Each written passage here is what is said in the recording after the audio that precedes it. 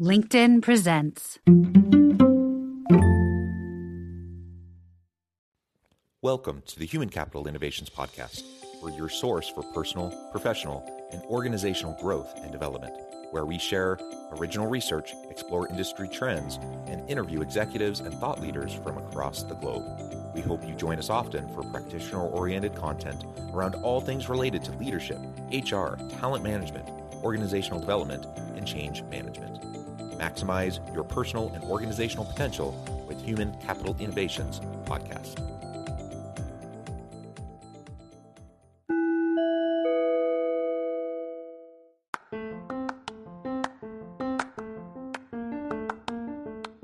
If you enjoy the Human Capital Innovations Podcast, enjoy ad-free listening by going to the Patreon page, and please consider contributing even at the producer or sponsorship level. And please leave a review. Thank you for your support.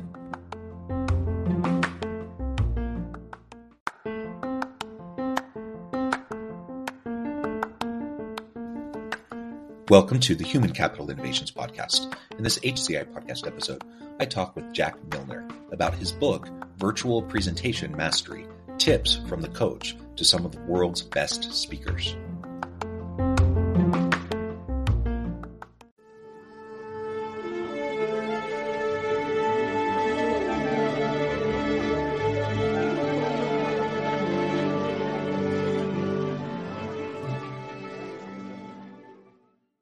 Jack Milner, welcome to the Human Capital Innovations Podcast. Thank you, John, and thanks for inviting me along. It is a pleasure to be with you. You're joining us from the UK.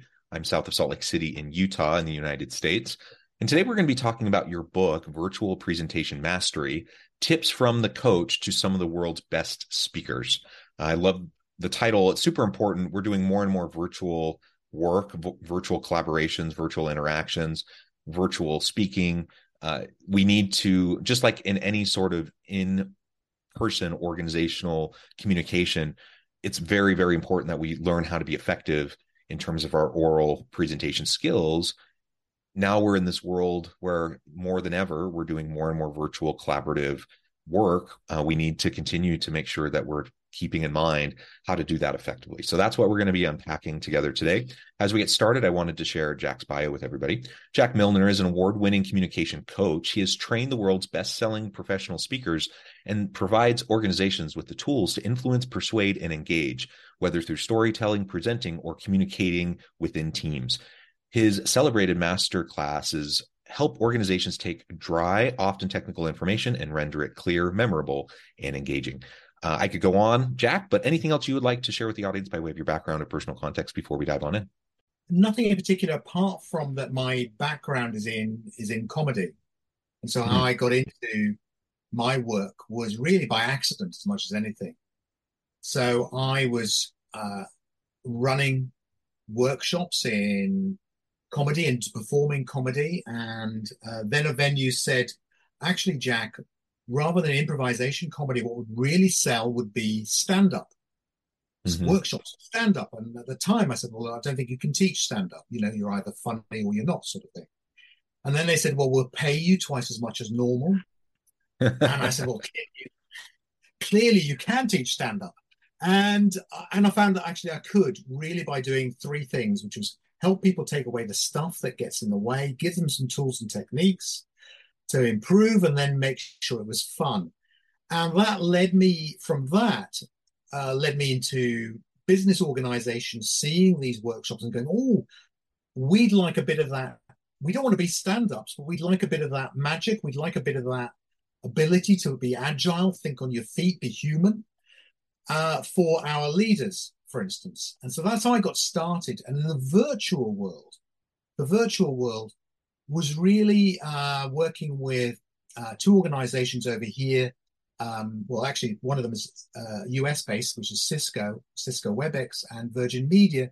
And we're looking there, these were relatively early days of WebExing, pre-Zoom. And it was, okay, we've got some great training on the technical side of things, but what about the human bit? And so that's how I started working in this virtual world, was really trying to get across the human bit. And as you were introducing me there, I was thinking about, what's changed in the last 3 or 4 years. Because, we all went, didn't we? All went suddenly. It was like, oh my God, we've got to go virtual. And some people had done a bit before, but lots of people hadn't done anything. And I think lots of people have got to a stage now where they're okay with it.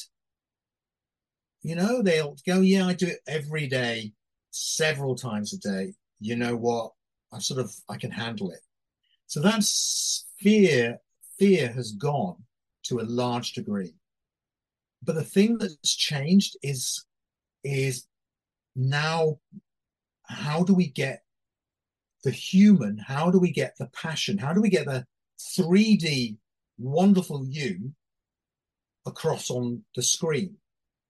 And so I guess some of that stand up, last thing I want to do is turn people into a group of stand-ups, but that thing of being in the moment, pulling down the barriers between you and the audience, I think is even more important. And I've realized I'm going on a bit now, and it's No, supposed to be it's a conversation, not a Jack monologue. no, it's great. And I think, I do want to talk more about your path, from comedy stand up and coaching stand up and teaching stand up to the corporate and doing face-to-face training for how to do effective presentations, moving into virtual. I think all of that's super interesting and what we all need to be paying close attention to. I also just want to highlight something you were just saying, double down on that for just a minute, and that is how important it is for us to just learn how to be present with the people we're interacting with. I'm not a comedian. I'm the farthest thing from a comedian. I'm never going to do stand up. I'm, probably not the most effective speaker in the world either. But one thing I've tried to do over time is just learn how to be present with people so that I can be adaptive and flexible and like you said, agile in the moment. It's good to be prepared. And I think comedy, for example, comedians spend a ton of time in preparation. It's not like they just stand up and then all of a sudden things magically come to them. Like, I think of Jerry Seinfeld, and I don't remember all the details, but I remember once hearing him talk about, how much time and preparation goes into him really fine tuning a comedy routine. And even when he's doing more improvisation, how much has gone into that. It's thousands of hours. Like it's practicing over and over and over again. And so we're not saying that you don't prepare, but we all know the difference when you're sitting in a meeting and someone's like reading from a notebook or something like that versus when someone is present with you, making eye contact. They're reading the room, they're understanding the flow of energy in the room. They have stuff they want to cover, but they're also aware enough to recognize when maybe they need to diverge a little bit, focus on something else for a while. All of those sorts of things are really important. It's something I hope most good teachers learn how to do when they're working in a classroom, whether it's young children all the way up through college level students. Or again, whether we're in an organizational setting where we're working, with executives, we just need to learn how to be in the moment. And that's a scary thing for a lot of people, especially a lot of younger professionals who are just starting out. You might have imposter syndrome. You're worried about saying the wrong thing. You want to be really scripted to make sure that you're saying the right thing. And you're inadvertently undermining yourself because it becomes so sterile, it becomes so robotic, and people aren't able to connect with you in a meaningful way.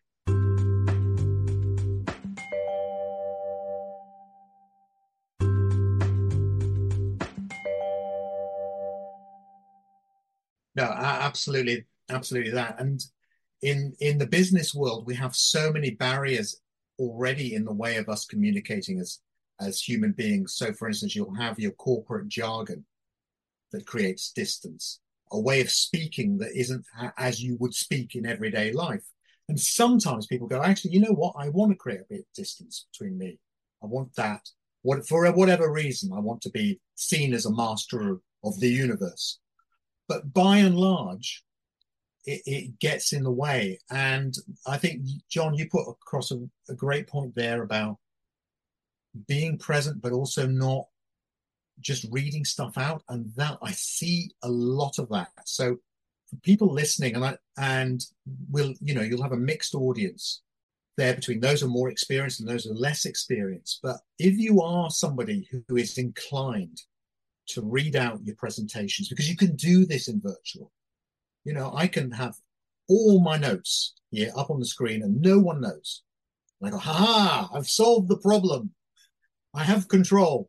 And actually, what you've done is you've taken away one of the most important parts of communication, which is explain, not present. Actually, word presented gets in the way. It's what we're trying to do is explain and have a conversation. And so anyone listening who's going, yeah, all very well for you to do, Jack. You've probably been doing it for years and years and years, etc. And you don't have my job and my boss. So good for you. Is do it. It will work so much better for you. Is do it in baby steps. Yeah. Yeah. So look for those low risk meetings where actually you're with your team and they're supportive. So build your confidence, because that's your best way of presenting, best way of communicating is in the moment, is being present. And then in those bigger presentations, say to yourself, right, I'm going to do this half minute, no notes, or just a couple of bullet points, and build and build and build so that you can then be that one, who's just has a conversation with the camera, with an audience, and it feels natural and in the moment. Apart from anything else, it's a huge amount of work to get your notes up on a screen and make them sound like a human being talking, Because I do know people actually write in ums and ums. Yeah, because they go, I'm not going there. I'm not going there today. I've been doing this for 20 years. I'm not going to do it in my own way. I'll read it, but I'll read it from a script where I have written in ums and ums and hesitations. I have enough ums and ums naturally that I don't need to add them into any script. Yeah. So it's interesting. You mentioned how, the temptation, especially with virtual, is, you and I, we're here across the ocean from each other. You don't know. I could have another screen up right next to me with, every last thing I'm going to say. You don't know. But the reality is you do know. It's just reading off a script. You can notice the difference when someone is engaging. And will you sometimes fumble a little bit? Might you say slightly the wrong thing? Might you need to correct yourself? Sure. That's part of the normal process of communication. Nobody is perfect. Nobody says things perfectly all the time.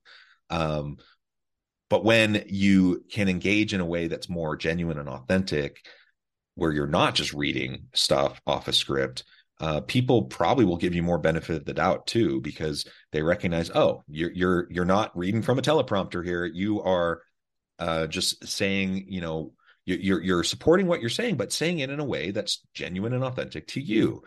People appreciate that. So I've seen it so many times where well-meaning individuals, they're so nervous, or, they're just not confident in their ability to express themselves clearly.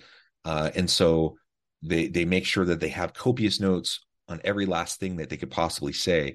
And guess what? Usually either they're literally reading the entire time, but even then they're probably losing their place, and then they're having to find their place. Sometimes though, they start to get to the point where their script does not fit the situation anymore. It might have at the beginning, but now things have shifted and they're unable at that point to pivot at all. I saw one of these situations just in the last week, and it was painful. I felt very bad for this person. It was very painful to see them as things started to diverge, even just a little bit, how unable they were to respond to that. And they kind of set themselves up for it because they had scripted everything else out, and thereby they'd taken themselves out of the moment. They had given themselves an excuse to not engage with the room, and it ended up causing problems. Yeah, and it could be absolutely, as you say, it can be a disaster, and you almost always can tell. And it's apart from anything else, as you say, if you're not in a virtual world, even if you can't see people on the other side, it's still a conversation, and you still have to adjust to the moment. Somebody in chat sends you something and says, actually, this product you were talking about, we're more interested in the other product. And you can't just go, well, I'm going to carry on with my script about the product that you're not interested in because that's what I had planned and that's what I thought we were talking about. You're going to go, okay, right. Thank God you told me that, because now I can talk about the thing you're interested in. I mean, you can, but you're going to lose your audience, and they're not going to care anymore. That's right. And we've all been there, right? We've all been in those Yeah. situations where you at that point you just mentally check out. You either literally leave, or you leave the call, or you just start doing something else. You don't pay attention because it's no longer relevant to you. Yeah. Or you pretend that something's gone technically wrong. There was a YouTube film on how to get out of calls by, freezing, that sort of thing, and and glitching out. But I again don't recommend it. Yeah. So we've already been talking a bit about the in-person versus the virtual. We've kind of been blending them together even. Of course, during the last few years, during COVID, we really had no choice. Clearly, there were people doing virtual meetings before COVID. I've been using Skype for years. I mean, I don't even remember the first time I used Skype. It was probably in the late 2000s. That was my video conference tool of choice for a really long time. WebEx was another one. And then now I've kind of shifted during COVID more into Teams and to Zoom. But regardless, people have been using these tools before, but for most people, it didn't become ubiquitous with kind of their daily work life until COVID. And then all of a sudden, I don't know about you, but I found myself, occasionally I would do a virtual, meeting like this. All of a sudden during COVID, I'm spending hours every day in virtual meetings. Yeah. And it became painful. And so many of them were very, ineffective. They just kind of went on and on. Everyone and their dog would be invited to every meeting because it was virtual and, no longer had the geographic limitations on who could join or the space, those sorts of things. That became painful in and of itself. But then also just realizing that most people didn't have a skill set related to how to communicate effectively in an online presence. Set aside for a moment all of the technical stuff. Like you were just saying, you can pretend to have the glitchy stuff, but plenty of people have experienced real life technical issues. And so, that's a whole different conversation of how to make sure that you've covered all your bases, make sure that you're ready to go for these calls so that you're not, coming off wrong to clients or to people you're talking with. But setting that aside, just talking about assuming everything's working correctly, all of the technology is working the way it should be, etc. So many people have just really, really struggled to engage in a meaningful way. Maybe it's because now they feel empowered to read a scripted, presentation, or to rely too heavily on, just going through the slide deck or whatever. Perhaps that's been part of it. But I suspect you have some other ideas on what has led to many people being very, perhaps they were pretty good in person, but not being very good virtually. And some of the things that we need to make sure specifically that we're paying attention to in a virtual environment that maybe we have to pay even closer attention to than we would if we were in person.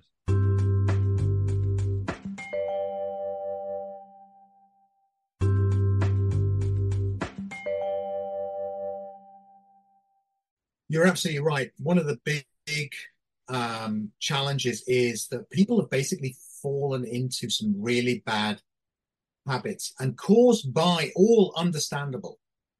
If you're doing back-to-back meetings week after week via this, or attending lectures, or giving sales presentations, etc., you can fall into bad habits, and whole organizations do this. So one of them is turning the camera off and then disengaging. So one thing I now say to some of my clients when they're presenting is they say, oh, well, this client and this client don't put their cameras on at all. And sometimes you've no idea if anyone is there. Is have a chat with them beforehand and find out what the culture is there. Because the chances are the culture of attending a presentation is you half do it. And we've all done it. And it's quite nice, actually, isn't it? Because you say, okay, so-and-so's doing their webinar, their presentation. I'm going to carry on with this. I'm going to check if I'm in the UK, my cricket scores and etc. Do a bit of online shopping, and if something is interesting, I'll join in. And unfortunately, that means you're not present. You're not there. But it's quite attractive at the same time. So I think one is have that chat with a client beforehand, get an agreement, not in a formal way, about how you can make this work well for them. So do it from their point of view. So if you can have most of the team put their cameras on, we'll make it shorter. We'll give you a really good presentation, and the whole thing will be more enjoyable for everyone. And then you've got to follow through on that promise. So is be aware of the culture. Second thing is, do you actually need to do it via Teams or Zoom? Did you just pick up the phone?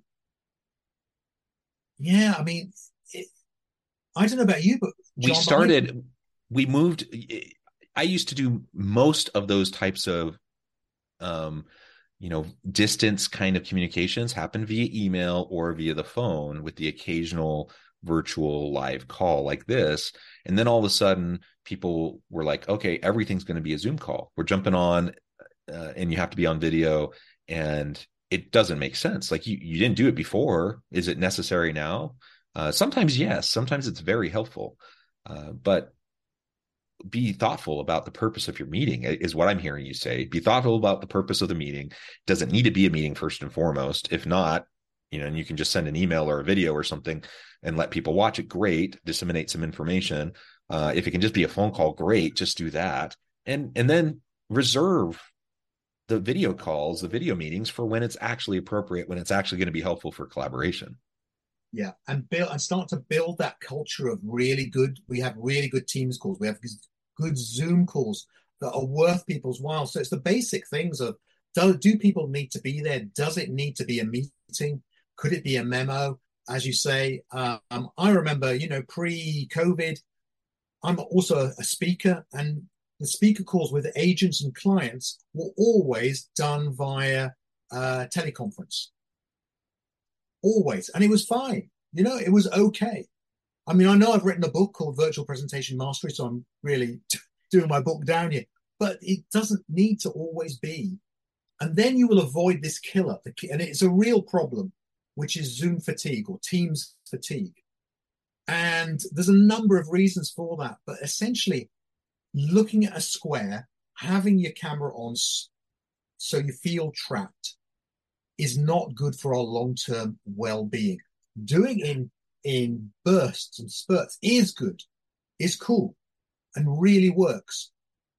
But if it's something that if you've got back-to-back Teams calls, Zoom calls, then there's probably something that's wrong.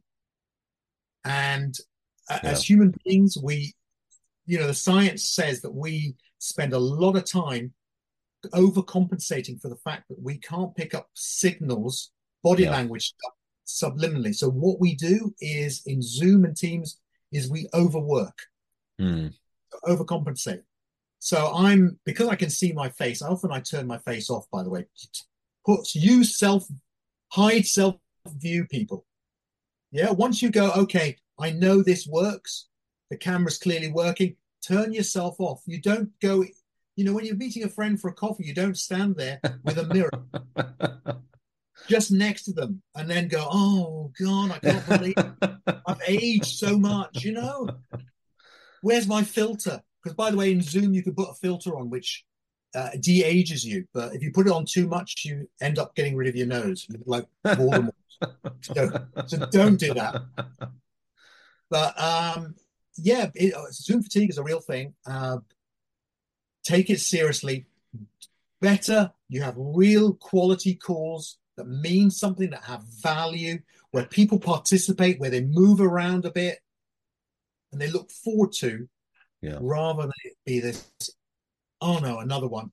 Let's see how I can avoid it by turning off the camera, doing my ironing, and listening in. Yeah. Well said, Jack. This has been a fun conversation. You've given me a lot to think about. I know there's a lot more that can be said, but thankfully you have a book that people can check out to find out more of the tips. I know at the time I need to let you go here in just a minute, but before we wrap things up for today, I just wanted to give you a chance to share with the audience how they can connect with you, find out more about your work, where they can find your book, and then give us the final word on the topic for today. Yeah, sure. So they can find me obviously via LinkedIn. So please reach out that way, or at standupanddeliver.co.uk. So that's standupanddeliver.co.uk. And you can check out my site and find out I've got a free online academy. So you can go in there and get some tips and tricks and free videos there. Or you can get my book. It's on Amazon. So at the moment, you can get it in the US, you can get it in Europe, and you can get it in the UK, hard copies, but also, of course, you can get it on Kindle. And I think we're on Kindle Unlimited, which is Very one of those cool. things. I think you get about 0.001 pence per copy on Unlimited, but it's there, it's free. Yeah, So yeah. if you've got that on your Kindle. Wonderful. And three tips. Number one is give value. Value is what people want. Okay. Number one is value. Second thing is active participation. In the first 5 minutes, get them actively participating, involved in it. It could be something as simple as the beginning of your presentation. Write down 3 things in chat you want to get from my presentation. They write those things down. They put them through on chat. You've got some fantastic data. They are participating. Third thing is do it with energy. Yeah, you have to put in as much energy as you would to a face-to-face, if not more. So imagine you're across a coffee table having a conversation with a friend, and you want to get them to do something. You're not going to do that by saying, "Here's my slide deck on the pub or the bar I'd like to go to tonight. Here's some data on how it works, and here's some photographs from my last night out." Yeah, you can put a bit of energy into trying to make it sound like something fun that they want to do. Yeah. To share that fun, share that passion. Yeah. Great tips, Jack. This has been a lot of fun. I encourage the audience to reach out, get connected, find out more about what Jack can do for you. Check out the book. And as always, I hope everyone can stay healthy and safe, that you can find meaning and purpose at work each and every day. And I hope you all have a great week. Do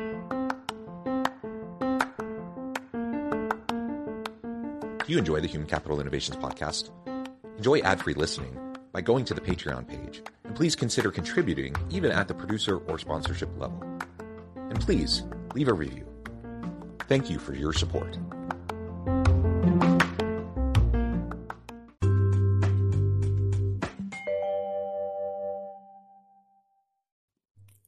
Thanks again for joining us for this episode of the Human Capital Innovations podcast. I hope you stay healthy and safe and that you have a great week.